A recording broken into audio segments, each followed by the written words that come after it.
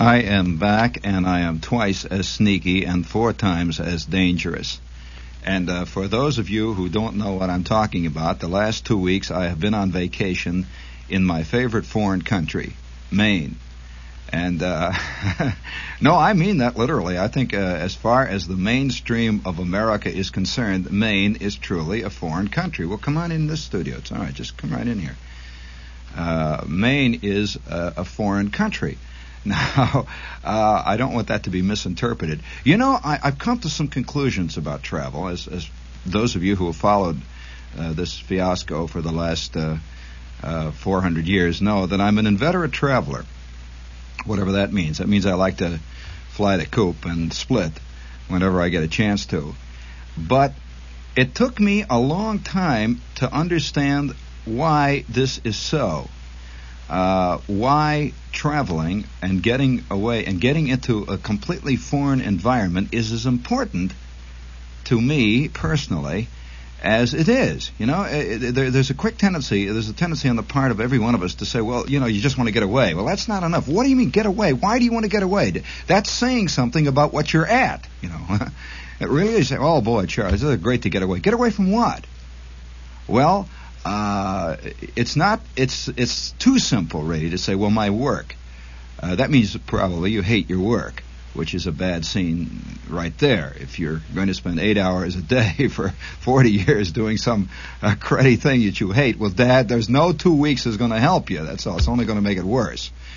In fact, to those of you who have that problem, I recommend don't leave, because you'll come back and one day you'll go out of the 6th floor trying to fly.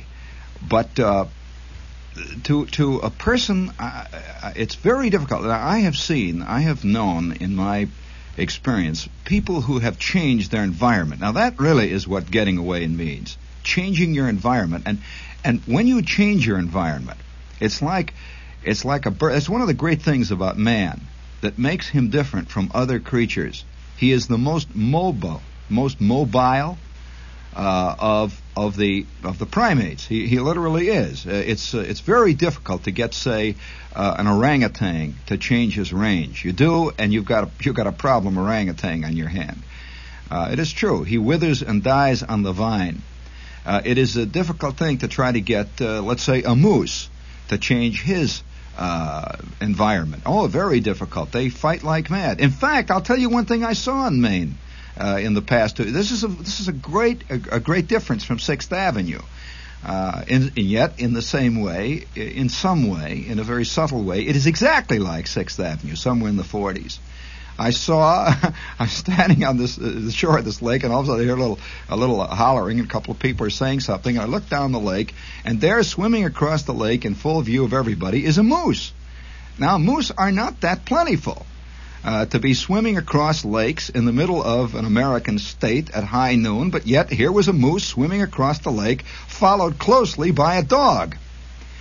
And the two of them had probably already put maybe 1.5 miles of water behind them, and the dog was barking all the way. Now, the moose was at least 19 feet tall. He weighed probably 7.5 tons, or just a shade more than the Cadillac Eldorado. And he's even has more horsepower than the average Cadillac. He comes out of the water about 1/2 mile away from me, tears off into the woods, and the dog, which was about 1.5 foot tall, goes off after him, yelling at the top of his idiotic lungs. Now you can see the close parallel between this situation and 6th Avenue. I don't have to belabor the point, but nevertheless, I saw this. And I realized that life is hell even among the lesser creatures as far as the IQ scale is concerned in the mammalian group. Now, however, if you were to go to the moose and say, well, you know, what you should do is move. I mean, it is true that this idiotic beagle has got some kind of a hang-up about moose. You should move. Well, I don't know whether the moose would move. You see, there's the problem. Man would. In the end, man goes. He'll eventually wind up on Saturn. He'll change his range to the point where he has to produce an artificial atmosphere with him as he goes. Sure. What do you think this means when you are wearing a space suit and you're in a space some kind of a space vehicle, you're producing an artificial Earth. It's an artificial environment, just like 6th Avenue or the Grand Concourse or Cleveland. And you take it up there and you set it down on 4 legs or whatever the spindle is that it'll set down on in its landing pad up in Mars. And there it is. You've got your own. You brought it with you. It's like if the moose brought 7 acres of forest land and set it down somewhere in Pelham.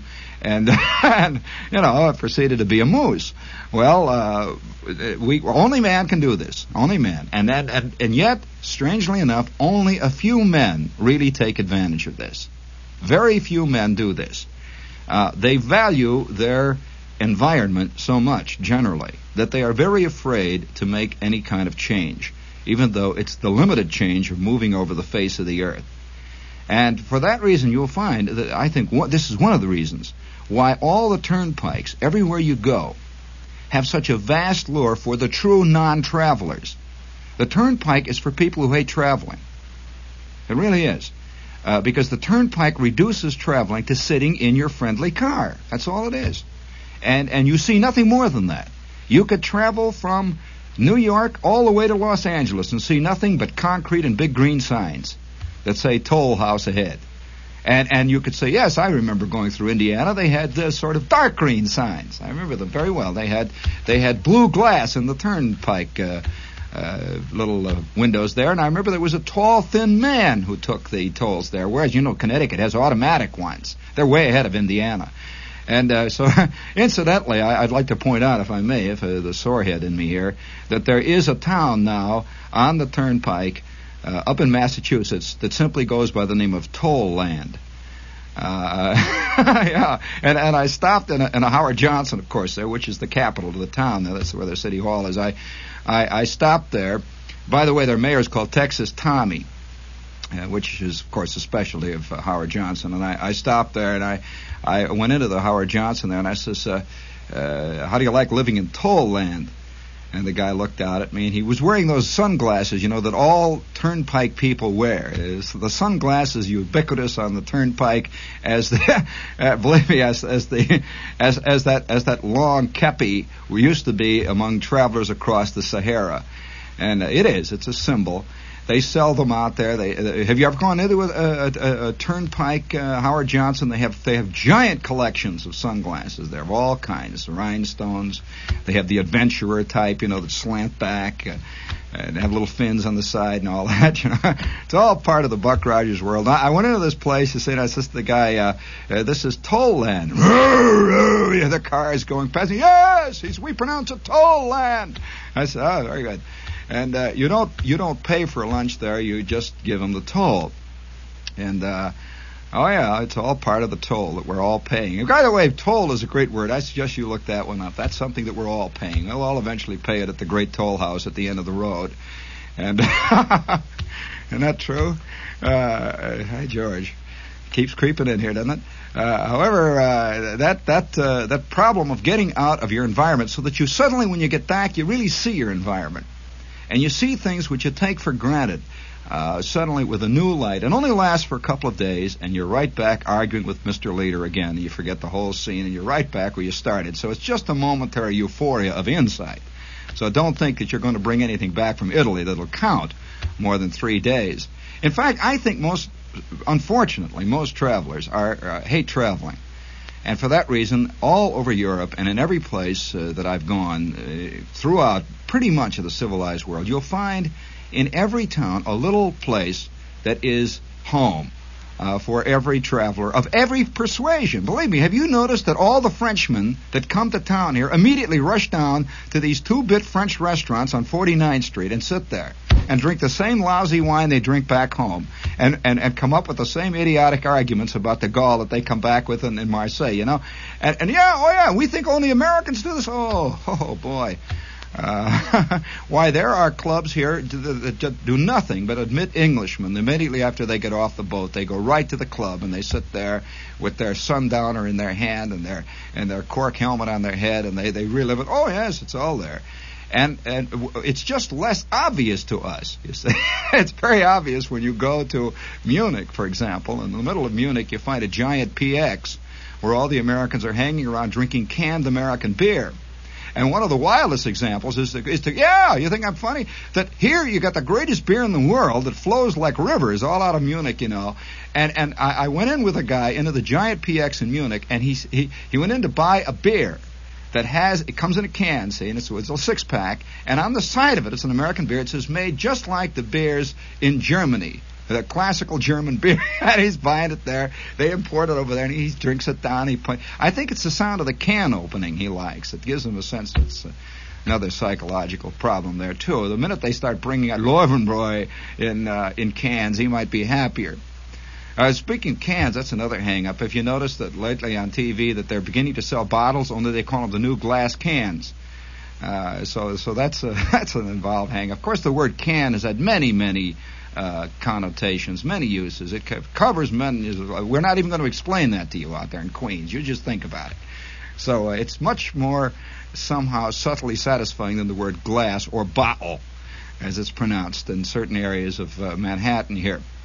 Yes. Speaking of insight, I am driving along through a gigantic, insane Atlantic gale, hailstorm, whatnot, through Maine, and on either side is the primeval wilderness. They really have it there, and you see this giant spruce, this evergreen forest, and once in a while a deer comes shooting out of the woods and wildly goes to the other side, and they're still as scared as they were the first time they saw a car, Deer, they never get used to it. They have that wild-eyed look, no matter how many times they hop across the turnpike.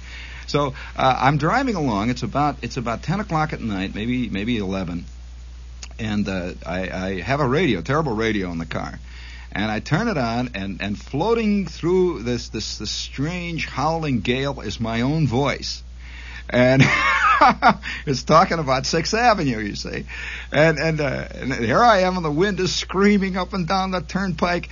And I see, as you always see in Maine, there's little places carved out, just a little chunk out of the woods. And here is a miserable-looking shack. They have interesting. They're not the classical log cabin, that if it was, you'd feel better about it. But these places look like somebody has gone around the county and collected a lot of old Pepsi-Cola signs and nailed them together, and they've gotten themselves somewhere an abandoned Oldsmobile Rocket 88. And the Oldsmobile Rocket 88 has now been dragged to the backyard, and it is slowly falling apart. Yes, every one of them has in the backyard a late model car sinking into the mud. This has not changed. The only thing that's changed since my last visit in Maine is that now, instead of one car sinking in the mud in the backyard, most have two, and quite often one's a compact now sinking into the mud, which they've abandoned. So, we're a two-car junk family. Speaking of junk, this is WOR, AM and FM New York, and we'll be here till the cows come home. And while we're speaking of cows, do you have the little whoopee thing in there? Speaking of cans, the thing on the list there. You got it there? You better, there you go. Yeah, just hit it. Yeah, there we go. Speaking of canned beer. Hi, honey. Who is the ale? Yes, canned virility.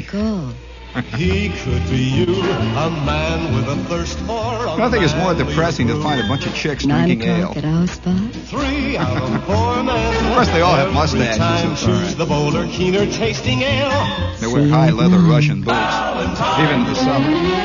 There are men, and there are ale men. Yes, that's true. And for an ale man, there's only one ale. That's Ballantine. sad, isn't it? How limited people Bolder, listen. keener, Yeah, more to the point. Ballantine ale. It could make an ale man out of you. What do you say? Who is the ale man? It could be you, a man with a thirst for a manlier brew. 3 out of 4 Manlier men. brew. Every time And less choose milk the out bolder, there. keener tasting ale. The bolder, keener tasting ale. Valentine. Have you noticed that so many products today are assigning human characteristics to their product? A manlier brew. Can't you just see this little can of beer sitting there growing stubble, and going out to the ball game? A manlier brew. Yeah, it's funny. Of course, psychologists have known for years that products do have a gender association. That that there are certain cars, certain automobile names, brand names, makes, which are masculine, and some are called feminine cars. That is the definite truth. They have a feminine, some kind of very subtle feminine connotation. I'm not talking about the obvious things like the color of the seat covers or the color of the car. I'm talking about the name of the automobile itself, the make. That there are certain cars that women just don't. When the man buys it, he's making a statement. Speaking of making statements, I'm on my way back. I have to finish this story, and I'm coming along through the wind and the howling rain and all the jazz, and I can hear my voice, and it finally fades out, disappears completely. And there's another. By the way, another thing too about finding yourself recorded is that you find yourself arguing with yourself. Yes, it is indeed a terrible problem, and I would suggest that for any of you who would like to get an insight into what sort of adult you really are, just sit down for about an hour and say all the things you think into a tape recorder, and then keep it for a while, about, say, a week. And then when you're having a particularly stressful evening, turn it on and just start playing it at full blast, and you'll know why you're in trouble. It'll come through with startling clarity. You yell at yourself, Well, it's even more depressing when you're 6,000 miles away and you've tried to escape your atmosphere, your environment, your zeitgeist, and it follows you all the way up into Maine. And you can hear it coming in, and it finally fades out. That is the most depressing thing I know of, to find yourself fading out. This is somehow it's the foretelling of things to come. And you're fading out to what? Nothing. I hear some religious program is sneaking in on me. Some guy out in the Middle West is making a pitch for dough, and then he fades out, and somebody coming out with a hillbilly record, and he's selling potholders. Well, and we all came in with an equal shot up there in Maine, so there was no discrimination involved. It was purely on the basis of atmospherics, which, by the way, is also significant. I don't think nature discriminates at all. You get a bad knee, you got a bad knee. It doesn't make any difference whether you think beautiful thoughts or not. A bad knee is a bad knee, and it all works equally on all of us, every last one. Well, I'm whistling along through the dark. And all up and down throughout Maine, you see these little niches that are carved out of literally the almost, what by today's standards, by American standards today, it is truly the wilderness. By American standards. It's not by old Maine standards any longer, of course not, but by American standards. And in fact, are you aware that there are large sections of Maine that are still inaccessible by any form of normal transportation? That there's about a third of that state that is not inhabited at all. That if you want to get to certain places, you fly in. You just have to fly in a little plane with floats, and you fly into this lake and land, and that's about it. And that's nothing there. Howard Johnson hasn't made it. Nothing is out there yet, and there's a vast untapped area for dance halls and beer parlors and everything. Yeah, well, we'll bring it there. Don't worry. And so there are still signs, though, of America is everywhere. It's one thing that has made this country totally inexplicable to other countries, is you might say, the homogeneous quality of it. That if you were to travel in Europe, and I speak, this is experience. If you ever travel 200 miles in any direction in Central Europe, you've gone through at least 3 languages. The architecture changes, the religions change, even the looks on the people's face change as you go a couple of 100 miles, even sometimes 10 miles in one direction. It's an eerie feeling, to go across a border in Europe. It looks the same, the trees are on one side, and you go, and there's a little thing. It's just got a little fence, with white and black markings. It looks like one of these crossing fences at a train, it's down. It says border. Achtung! And you stop. And the guy comes over with a uniform with the white braid all over, and he checks your passport. You go into the country 10 feet into the next country, and everybody's got a different look on their face. Their eyes are sort of big, wide, big, clunky jaws or something. Very different crowd, and they have a completely different look. The food tastes different. You get sick a different way there.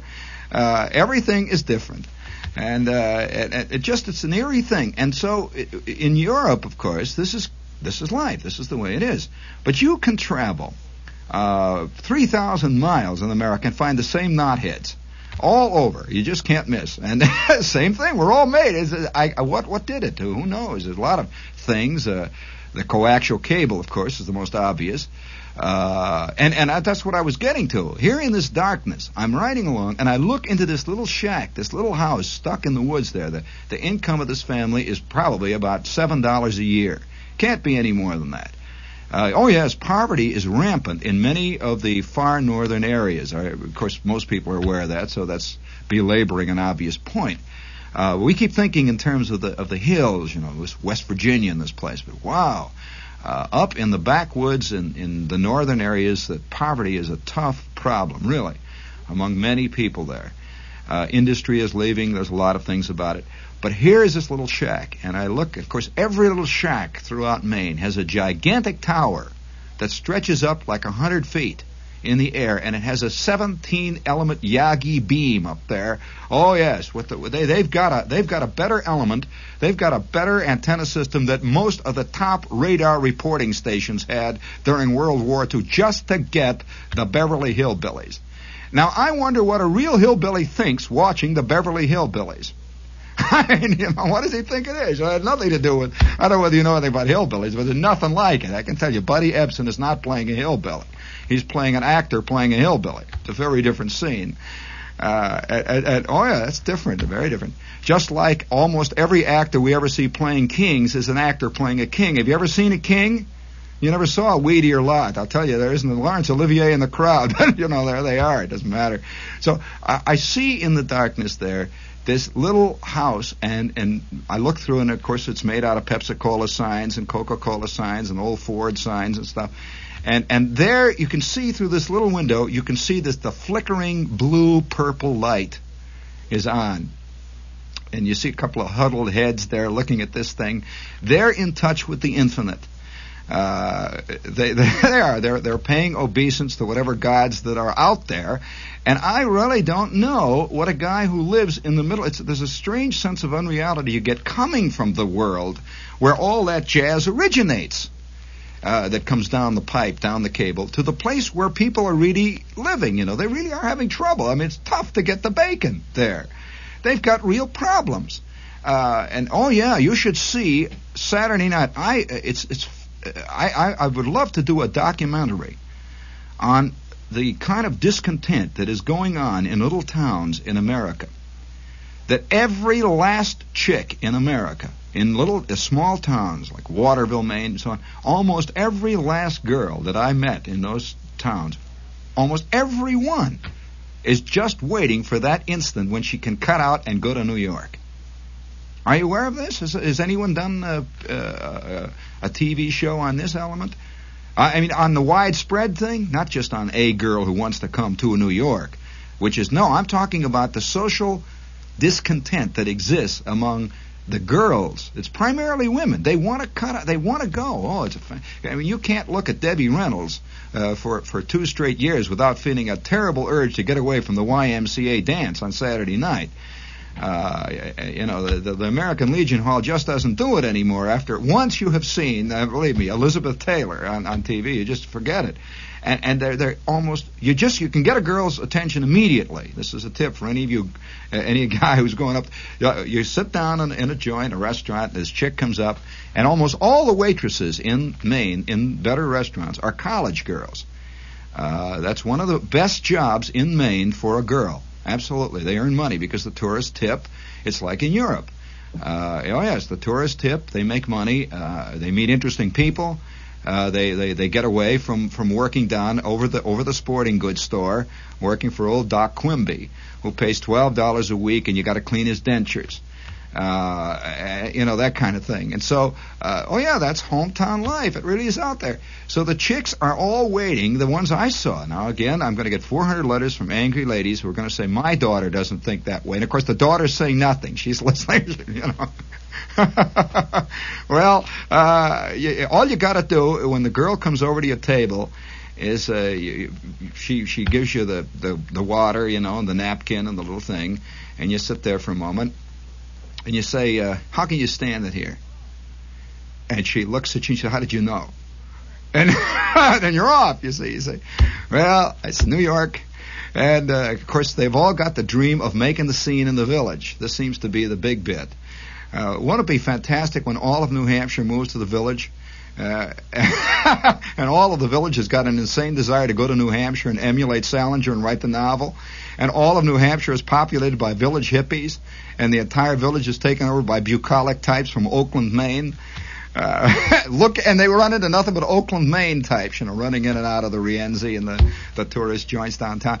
So the thing, I'm beginning to be aware of this great discontent that exists. It's an unbelievable discontent. And then the worship of television almost has gone into another dimension. It really is becoming something almost like one of the more esoteric Oriental religions. It's a transcendentalism. They are transcending their environment completely. In short, sitting in front of the tube is a moment of satori, insight. It is a moment of turning your guts inside out and getting away from Doc Quimby, and you're in touch with David Susskind, where people think, Well, that's comparatively speaking, of course, and it is a real hang-up out there. And so you go along and you'll see places that'll say the Beverly Hillbillies Lobster Pound. They name things after TV shows now. That's true. It's terrible to name your big swinging restaurant after a TV show that goes off the air, like the Medic Cocktail Lounge. And it's been off for about 6 months, and you have little sutures and things that decorate the walls there. It's a lot of interesting ideas. And, you can serve your drinks in little beakers. And the hypodermic needles, you can put the vermouth in. I got ideas. You wear Ben Casey type doctor clothes on the bartender. He says, I'll make an analysis of you. He says, let's see. I'll make the prescription is 2 martinis, and he lays it out there. Well, I want to say this, though, going even further about Maine and the coming back, of course, is always a problem. You come back because you see everything anew. You do, briefly. And you see how unreal most of the things that are being done on the air about America are. You really do. For just that brief moment, you hear people being interviewed all day long who have written plays, who have done movies, and it has no relationship at all, none whatsoever, none at all, with the life lived by a guy in Oakland, Maine. None of the stuff they're writing, doing, saying, anything. Nothing. What is it? It's become a separate entity in our world, this whole business of showbiz, writing, the whole jazz. And you find as you get out there that the great problems that surge through the minds of everybody up and down McDougal Street and over at the YMHA up on 92nd Street has not even touched anybody outside. It doesn't even extend. I'll tell you, the influence doesn't extend 20 feet the other side of the Hudson. You begin to lose it about West Morris, New Jersey. You do, it begins to fade out. It's like there's a big boil going here, and it's New York. It's, the big thing, wild thing. And, of course, it's as though everybody 10 million miles out is plugged into it. And they watch it for an hour every night. It's like watching some kind of a snake or And if, for a while, really, you go to Coney Island, you really do. It's like giving yourself up. When you go to Coney Island and you ride on the merry-go-rounds and all that stuff, it's an obvious respite from reality and life. Well, that's what television is to people out there where life is going on. I mean, life that is just life. It's lived as normally, and when I say lived, it is unself-conscious. Life in New York is exceedingly self-conscious. So it's not lived, it's observed. It's a different thing. You watch a rabbit. Is a rabbit living or what? He's just living. He walks around and eats and scratches and does all the stuff. You know what rabbits do. Terrible things. And he fools around, and he doesn't write about him. He doesn't pull a D.H. Lawrence about the last rabbit he met. He doesn't write a big thing, Lady Chatterley in the bushes, nothing to this. He just goes about his business, does it, and walks around and scratches, and that's the end of it. Well, that's the way they are in Oakland, Maine. They don't worry about it. There's no hang-up. I mean, there's the front porch, and life is life, and there are the bushes, and that's the way it is. Really, it's a very strange difference, but a very important one. So a guy sitting out in Oakland, Maine, will say, watching, let us say, Who's Afraid of Virginia Woolf going on, which is a typical example of New York at its best. Everybody's scratching and yelling and hollering. And they're all sitting. I can just see 6 Maineites sitting there watching this, trying to figure out what they're talking. What's the matter? What's bugging them? And it is very hard to understand what is bugging them unless you're right here and in it. If you are here and in it, then you know. It's like we have a secret thing going here in New York. And we all understand it, and we do. We respond to it. Very difficult for a guy living just outside of Presque Isle. Can't you just see old Carl and Mamie? For 47 years, they've been living on the shores of Snowshoe Pond, which has 107 inches of ice beginning in September. And the ice goes out about the third week in August. And you can hear the wailing of the wind out there, and an occasional great snowy horned owl whistles past, and they're watching Virginia Woolf. It's a very different world, and it is out there. It is out there. Don't put it down and say I'm inventing it. It is there. For you writers who are interested, it really is there. And sure, if a guy goes up to Provincetown for 2 weeks, he figures he's seeing the provinces. This is the writer's way of getting out with nature. But I'm talking about out there way back of Bar Harbor. I'm talking out there where believe me, where a big sign that says Pepsi-Cola for those that think young is a total enigma. They can't figure it out, They just like think young, And there's a 6-year-old kid walking around with a straw hat on his head and a pair of overalls, and an 87-year-old guy walking around with a straw hat and a pair of overalls, and they're both chewing the same bubble gum. And the sign says, think young. Who are you talking about? They walk around. Saturday night, let me tell you a little scene. The discontent, though, is becoming evident. It's just like the discontent, the terrible discontent that is felt by peasants everywhere, simple people who have somehow glimpsed some kind of strange right that's being held off in the distance. You find this true in outlying districts in Italy, for example. There is a great discontent often about wanting to get to Rome and be part of some big ceremony, some big thing that's happening in the Vatican. It is a religious thing, you say. It really is. It's a terrible discontent to get there and go and make the pilgrimage and come back. Go to Mecca. And everyone today wants to go to New York to make the pilgrimage, to go to Mecca. And if possible, take up residence in Mecca. Somehow get ordained or something and stay here. And become one of the acolytes or something here and stay and get involved. Be one of those people that yells at other people. And Virginia will be one of those people with a hang-up. A lot of guys are working actively in places like Cleveland on a hang-up. It's not easy to develop a hang-up. Everyone thinks they just come naturally. But believe me, there are guys you can buy even books on it. You can buy little handbooks. Yes, they're sold. It says, are you uncomplicated? There is such a book that you can buy. Are you uncomplicated?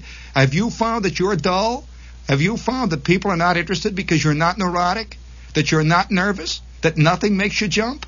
Have you found that you dig chicks? There's no problem at all. Well, so you can take a correspondence course and hang up, and then you can come back and become a satirist, make big dough. But that's another problem. Now, by the way, do you know that there's an outfit that is giving now correspondence courses in satire? And one of the saddest things I have, I'll tell you, how I ever got on the mailing list, I don't know. It just happened. Somebody sends me every week. Apparently, they're trying to get me to subscribe. It's a scary thing.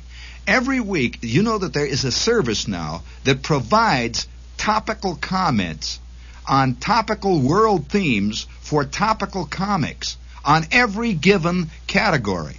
You get and it comes every week, and it's based on the headlines of that week.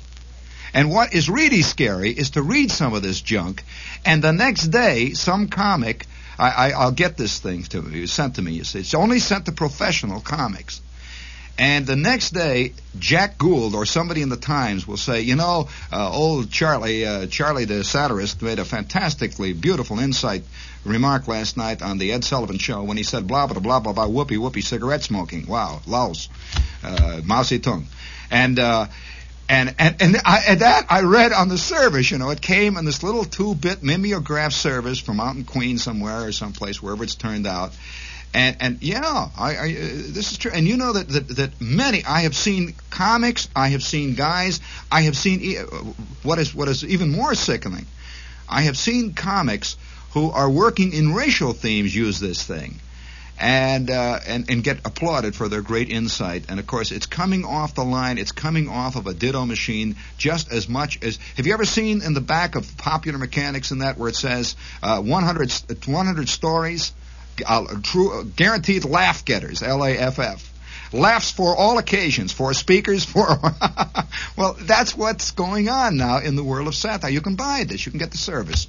And if you and it's all based on... And oh, by the way, they can be read either way. They can either be liberal comments or conservative comments, depending on the audience that you're involved in. And there'll be 8 takeoffs on Adlai Stevenson and 7 takeoffs on Barry Goldwater. You can just take which one, whatever you want. Speaking of, do we have the West thing in there? Speaking of Barry Goldwater, hit that thing in there. The most spectacular epoch in American history explodes across the screen. Now, MGM and Cinerama present How the West Was Won. Poor Nixon still trying to figure it out. How the West Was Won. Directed by Henry Hathaway, John Ford, and George Marshall, with a cast of over 12,000, you know what happened to him in the primary, 24 of Hollywood's greatest stars. James Stewart, Henry Fonda, Debbie Reynolds, Robert Preston, Carol Baker, John Somehow, Wayne, Richard you like to feel George good that the Papard, future of the history of America is in the hands Carl of Jimmy Malden, Stewart. Lee J. Cobb, Gregory Peck, narrated by Spencer bred Tracy. and born pioneer. How the West Was Won. Filmed in glorious Princeton, Metrocolor. 32. Winner of the Photoplay Award for Best Picture of the Year, and 3 Academy Awards for its spectacular sound, editing, and original Spectacular screenplay. sound. They won an award for spectacular sound? You mean they give awards now for just sound? Not soundtrack or dialogue, just spectacular sound. Well, World War II wins an award for spectacular noises. Let's see here. We don't miss the How the West Was Won, a showcase presentation now showing at especially selected theaters throughout greater New York. They combed them with a fine-tooth comb. They weeded out the sore heads. And special selection there. Imagine them sitting around saying, well, let's see. Debbie goes over great. Let's Fordham Road. Well, on the subject though of this problem, is this thing, the homogeneity of our world, and the relationship of, I meant to do something tonight, which I never did get around to do. That's what happens when you go away. You come back with too many things to say. But I want to describe a scene that I ran into in a little town in Maine, central Maine, north central Maine. It was about 1 o'clock in the morning, and it was Saturday night. It was actually Sunday morning, and they have a law there, and the law is a law about the sale of liquor on Sunday. Well, this is just no liquor sold after, I think it's 1 o'clock or something like that, 1 a.m. And now they have state liquor stores throughout Maine. But this is beer I'm talking about. You cannot sell beer in a grocery store, wherever beer is sold, after 1 o'clock. Well, Monday they were having an election there in Maine. And by the way, it's fantastic to listen on the radio and hear a guy giving election returns. And it'll say, Charles A. Quimby, running for state assemblyman from the 23rd District, now has 6 votes for. Charles L. Watson, running for the same office, has 3 votes. Albert Murphy has 1. So Charles L. Quimby wins. And you can imagine this little town with 8 guys. Isn't it terrible to know that 3 of your friends have voted against you? Oh, let me tell you, the hatreds are long and deep and lasting, and that's true democracy in action. But this little tableau, which I come from a town. I've spent a lot of time in small towns in the Midwest, so I know something about small town life. And I want to describe a scene the likes of which I've never seen in my life. I went into this place. All over Maine, they have places where they sell pizza. Pizza pie is a big thing in Maine. It's even bigger in Maine than it is in Jersey, if you can believe. But they're real pizzas. They're not frozen ones, real ones. Fantastic. And they serve, everywhere you go, they serve or sell Italian sandwiches. They call them about 19 different things: submarines, torpedoes, bombs, everything up there. And some of them really are, I'll tell you, your ears burn and everything, but they all weigh about 8.5 pounds up there. But I went into this place at 1 o'clock. It's a little tiny place. It's about 6 square feet. And two guys are wildly making pizzas, and they're wildly making Italian sandwiches. And out in front, all the local males, the disgruntled local males, have arrived in their 46 Mercuries, in their 51 Hudsons, and they're all out there, and they've got stuff painted all over the side of them.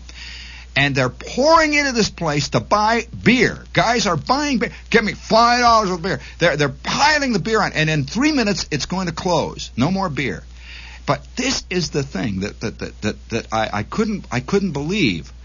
At least, I would say, out of 10 guys that came in, right down, I never saw such insane drunkenness in my life. Insanely pie-eyed. It was like the whole town was drunk. And they were all coming in, wandering in and out of the streets, yelling and hollering, and buying the beer, and nowhere could you see a woman. It was just a whole lot of men coming in to buy beer to as fast as they could. And of course, they were turning out and the guy had one eye on the watch as he was making these, and finally he says, "No, I'm sorry, it's too late."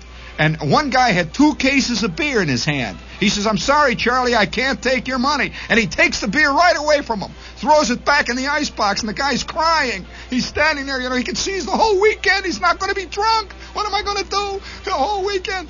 And I wonder when anyone is going to do a real documentary on the peculiar kind of discontent that is settling in on the small towns in America. Because of the glimpse, I think it's because of the glimpse they see every night of this never land that David Susskind lives in. That land where people sit and talk to Sidney Poitier, and they're very concerned, and that it's a wild sense of unreality that's beginning to take over. And the stores in these places all have a vaguely TV commercial look about them. Oh, yes, you see endorsements by Buddy Ebsen every place you look. Endorsements by Ben Casey. Ben Casey's endorsing Warren Morris, the whole scene, If you're going to amputate your toes, do it with a Ben Casey. That kind of thing. And they live in a world that is bounded on one side by Channel 8 and then the other side by Channel 6. And everywhere you can see in those hemlock trees are those long, tall, thin antennas reaching for Parnassus. Did I hear